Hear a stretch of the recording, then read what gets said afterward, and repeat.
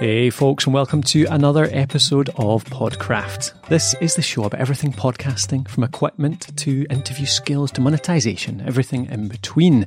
I'm Colin Gray, your usual host, and today I'm joined by another excellent podcaster, and in fact much more than a podcaster, Mr. Chris Ducker. How are you doing, Chris? I'm very good, sir. Thank you for having me. Good. No, it's a pleasure to have you, Chris. So if you're out there listening and you don't know who Chris is, then you must have been living under a rock. But I'll give you a quick little introduction just in case. Chris is the founder of Youpreneur.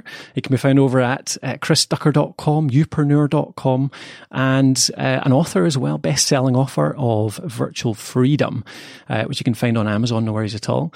And these days, the stuff we're really hearing about right now is the Youpreneur Summit, isn't it, Chris? Your event coming up in November. Yes, that is the big focus right now, November 11 and 12 in London. Yeah, it's going to be great. So Youpreneur Summit is an event that's on November, and bringing together a whole bunch of entrepreneurs, podcasters, content creators. Really looking forward to it. Delighted to be speaking there as well. I think the early bird price is finishing this Sunday. Is that right? I think I'm going to get this out on Thursday, so we should be in time to actually get some people in the last early bird price. It's Sunday, is that right? It is July 2. That's when it all wraps up in terms of the current pricing. We'll still have some tickets available for a while, I think, after that. Cool. Although I believe we're at about 78% sold out at last count. So perfect. Not too many more floating around. Yeah. And by the way, it's a pleasure to have you with us. I can't wait to see you working magic on the stage. Yeah, no, I'm really looking forward to it, actually. The fact it's a talk I've not done before as well. So, and it's a topic that I love talking about, but I haven't stood on stage and talked about, which is goal setting, goal achieving, basically a big bunch of planning and productivity tips. So, yeah, looking forward to it. You're putting absolutely no pressure on yourself at all, are you? I mean, you're talking about the big stage at the Queen Elizabeth Convention Centre, and you've never done the talk before. So this is going to be great. I can't wait. That's what we thrive on, eh? It is. Yeah. So pop over to, if you want to see that, youpreneursummit.com, and you'll see Chris's event. But to get to the topic of today, what I wanted to get Chris on to talk about was personal branding. That's really I remember back in the day, I first started following you back, Chris, when you were sort of the virtual assistant guy. You were talking about virtual assistants and really building virtual teams. But these days you've much more into, would you say, is personal branding your kind of focus, or is it wider than that now even? Well, I mean, I will say that I still feel like I am the VA guy. Obviously I've got a best-selling book on the subject. I've got probably well over 200 podcasts on the subject. So, and obviously I have no problems blowing my own trumpet when it comes to that stuff. I mean, look, the fact is that, I built my own personal brand based around my expertise of outsourcing, delegation, and team building, taking on board virtual staff, right? So I'm still the VA guy. I still run outsourcing businesses, as you well know, as well. But, I think what happened was, as time kind of went by over the last 7-8 years, particularly since sort of 2014 when the book came out, people started to look towards me as somebody who had gotten the traditional publishing deal, gotten the best-selling book out of it, launched a speaking career from it, was getting paid silly money for coaching and consulting and all this sort of type of thing. And so that kind of personal brand element started to come out. And I literally got asked to present at the beginning of 2014 at an event in Las Vegas on the subject of building a profitable personal brand. And that was the first time that I'd ever spoken about the subject properly. And it was rated as one of the highest rated sessions of the event itself. And it actually that keynote ended up being my most requested and booked keynote since. I've done it 30 odd times around the world since. So I think what happened was, as a direct result of building my own personal brand, people started to come to me for, strategies and tactics on how to do it for themselves. And so the personal brand kind of element of the business just kind of morphed itself a little bit. But ultimately, what I like to think I do now is genuinely help people become the go-to source in their industry. Not necessarily build the personal brand, but become the go-to expert, Yeah. Well, that segues well into the kind of the main questions I want to ask around this, because a lot of the people that we work with these days, there's a big bunch, there's a big contingency of solo entrepreneurs who do podcasts. It's a great thing for them because you build your own personal brand, and that makes a lot of sense to build a personal brand around it, obviously, when it's just you.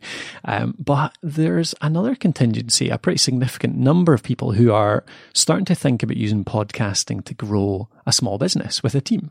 So with 5, 10, 15, even more staff than that, even up to big companies as well. And there's a balance then in around, the personal brand of the host and the business itself. So this is what I wanted to kind of dig into today.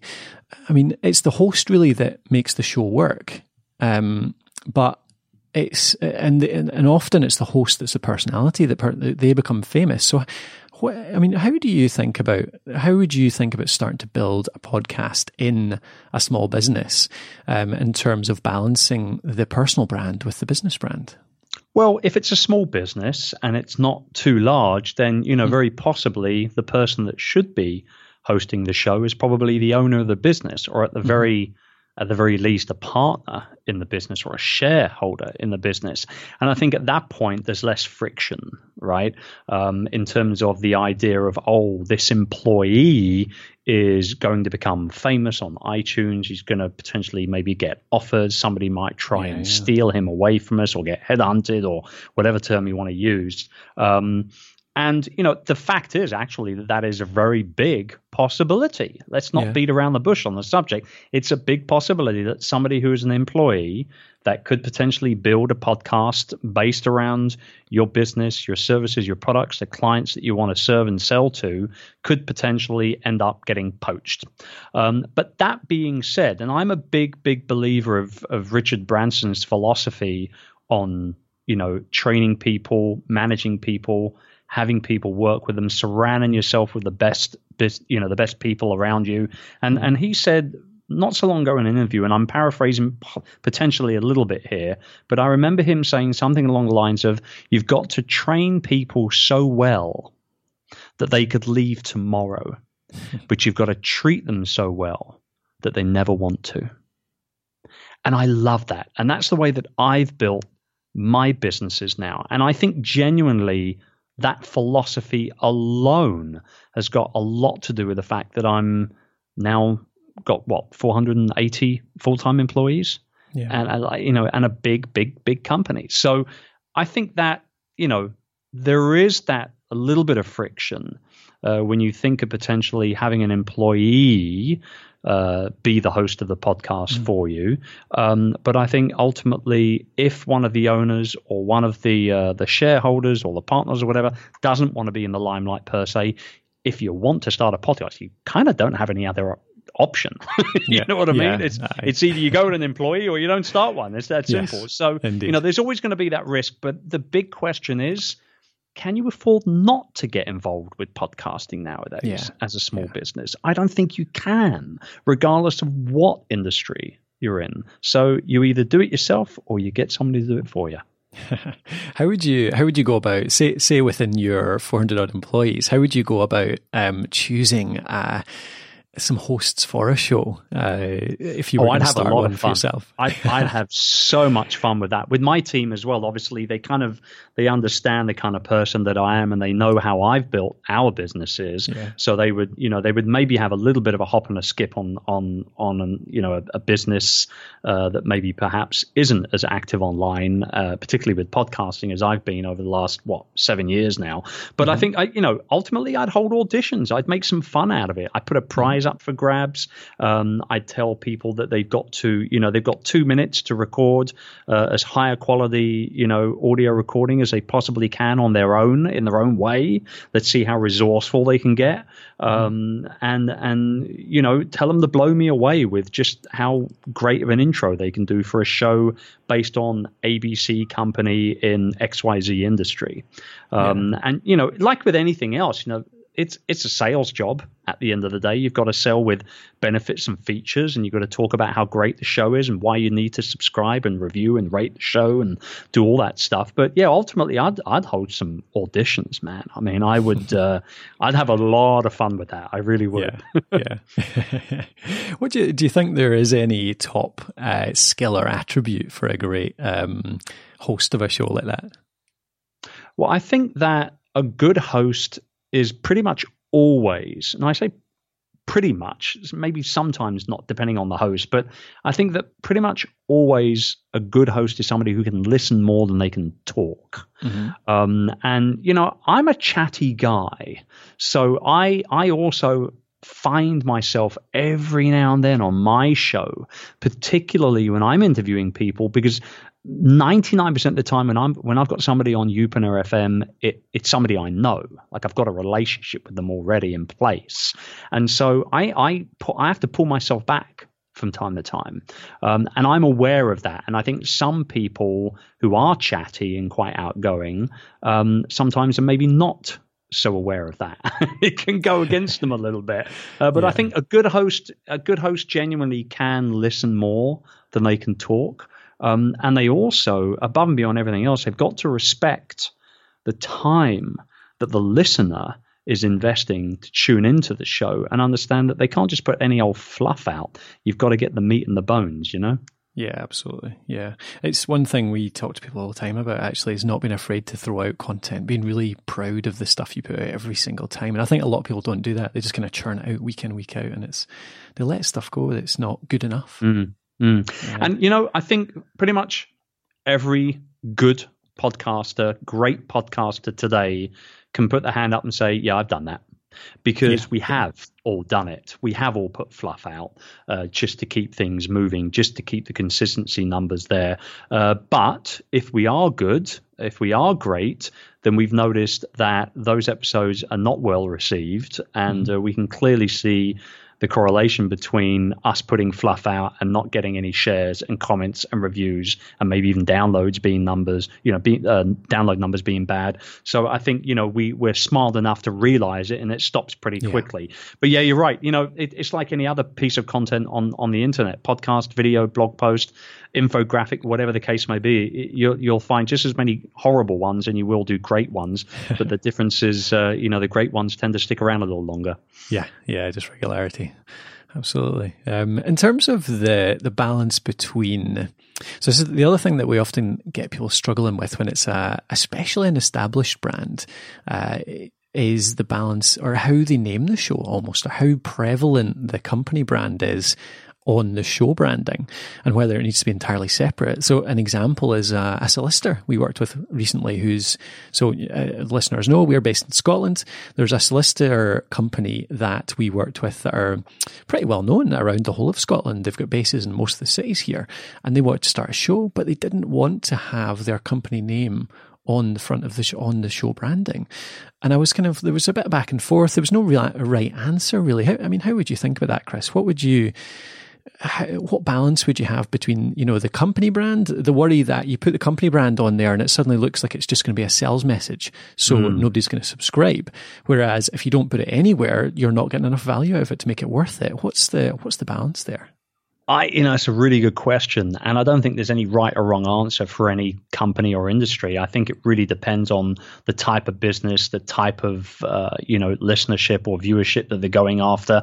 I think in this case, your client was probably right not to have or want to have their name in the show title of the podcast itself, because ultimately I think that, solicitors, you either love them or hate them, kind of thing, right? It's kind of one of those things. And I think they I've worked with a whole bunch of solicitors and lawyers and attorneys in my life, and I wouldn't be able to do half the things I've done in property and business and acquisitions and all the rest of it without them. So they serve a great purpose. But I think the general consensus is that they kind of get paid for not really doing a whole lot, and they get overpaid a lot of the time, right? So, Hope mine's not listening.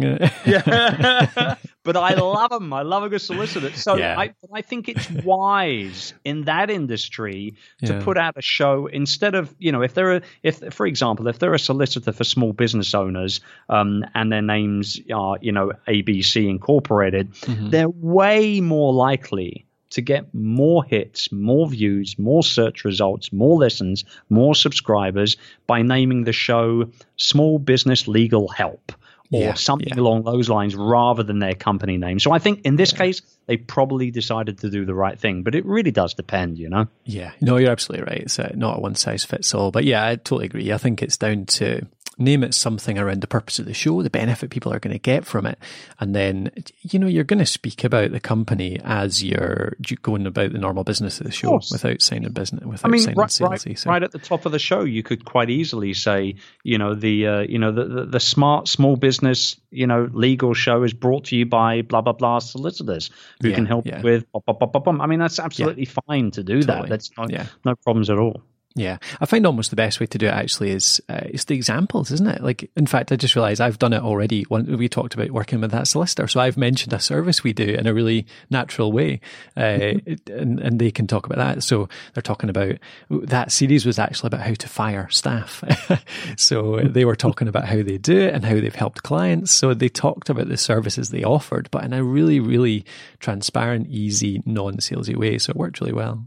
Yeah, agreed.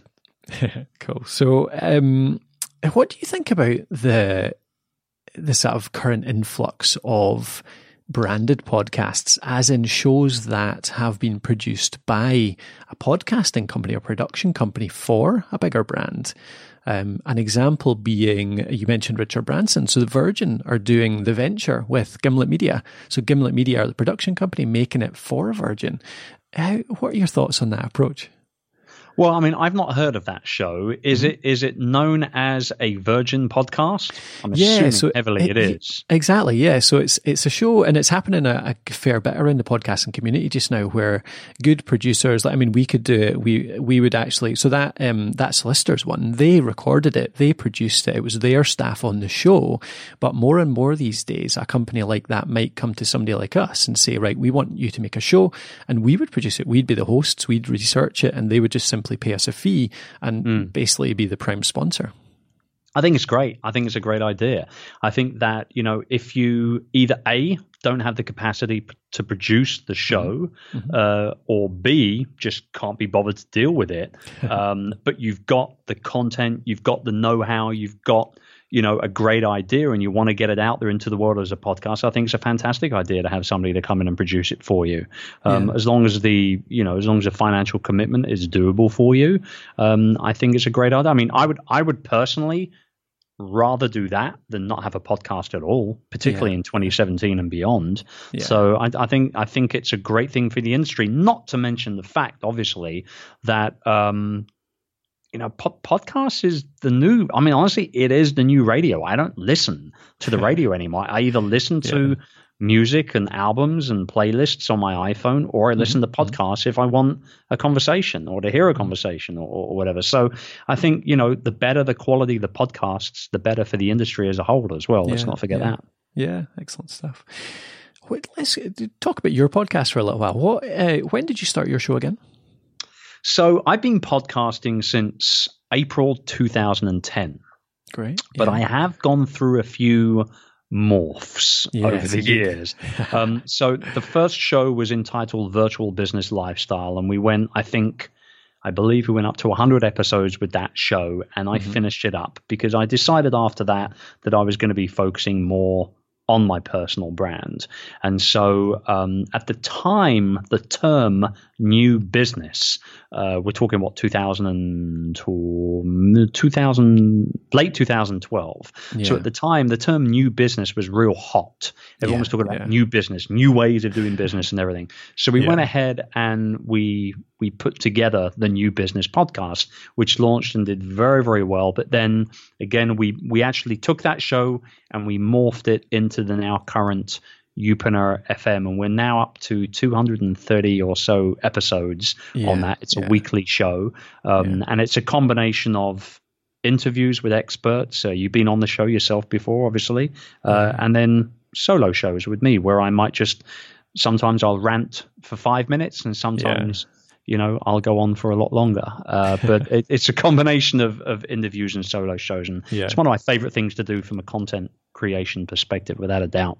Yeah. I think it's a great example of why personal branding is so important, actually, because like you say, you've morphed it in terms of the content, in terms of the focus over the years, but it's always been you. It's always been, you've retained that audience because it's been based around your personal brand, hasn't it? Yeah. And obviously we've had spin-off shows as well. We had the Virtual Freedom podcast, which is what I call a nano podcast, where we limited it to 25 episodes. We took it out there and said there's going to be 25 of these. We're launching them all at once. Go ahead and binge on them Netflix style. Yeah.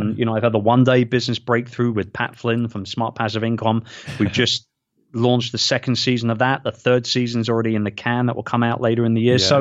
I think just podcasting as a whole, as you clearly pointed out, it doesn't really matter what you call the show. You can morph, you can change, you can pivot. Pivoting is part of business. It's part of life. Yeah. If you're not moving and changing things up on a regular basis, then you're going to get stuck where you are.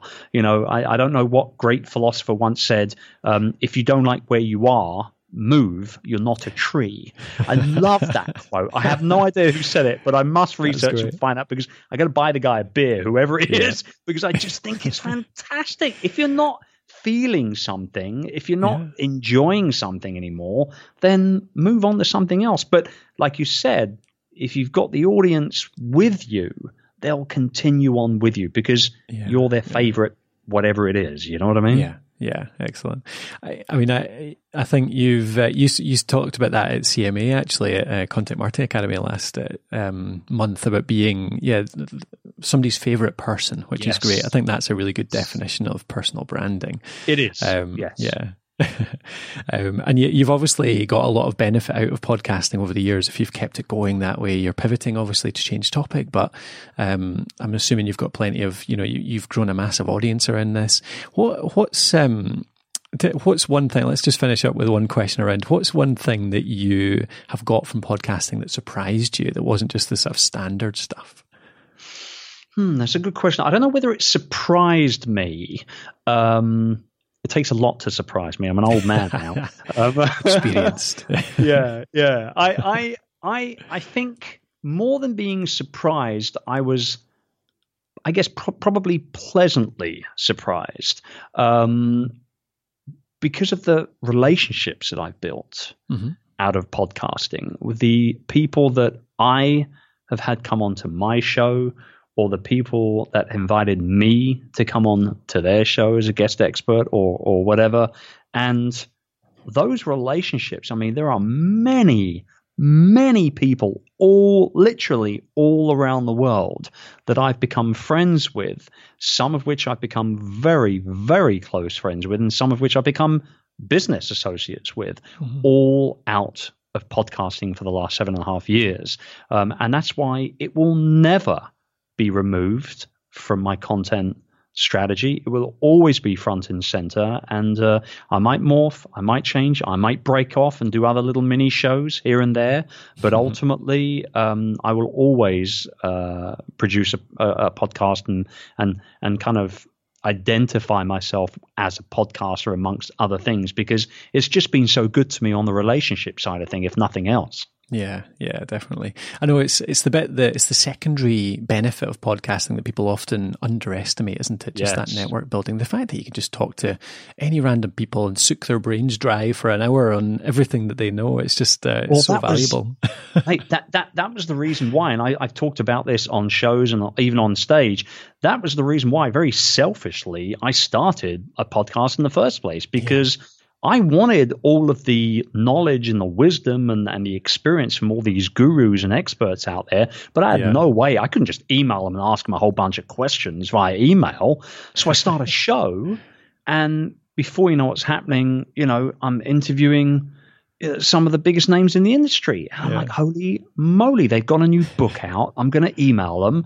I get a yes, and now I'm hanging out with Gary Vee, or I'm hanging out with Joe Pulizzi or Jay Beer or Michael Hyatt or, a whole bunch of other people, which in the online business industry, they're huge names. So relationships have just been really one massive byproduct of creating and running a show. And obviously it's brought in business as well as a direct effect too. Yeah, perfect.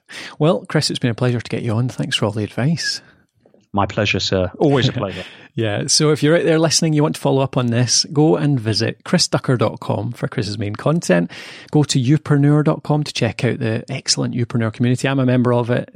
Absolutely brilliant group of people in there, just so supportive, so helpful. Youpreneur.com, that is. And if you want to go and check out the summit, go to youpreneursummit.com. Like we said, early bird prices finish on Sunday, but you'll be able to get a ticket beyond that, and hopefully see you there for my talk and many other good ones as well. And finally, Chris, what's your kind of is Twitter yours? That's your favorite social these days, isn't it? Is that right? I love Twitter. I like it because it's instant, it's easy, it's fast, and it's very, very mobile. So if anybody wants to fire any questions at me or whatever, they can do so just at Chris Ducker on Twitter. And I'm enjoying the Ducker Zone videos too. You can get Chris over at youtube.com/Chris Ducker. Is that a big part of your social going forward too? I don't know, to be honest with you. I'm playing around with it a little bit. I think we put 14 videos in the can, and we're kind of launching them now week by week. We'll see how it goes. I'm never married to anything until I've dated it for quite some time, and so I enjoy creating content on video. I think it's a great platform, and obviously it truly is the way things are moving forward.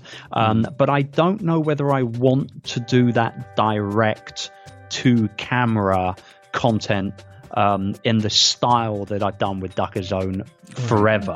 I enjoyed it for what it was, and we'll see what the feedback is by the time we run it for a few months. But definitely more video, but maybe not that. I might just tweak it a little bit and make a few changes. Yeah, perfect.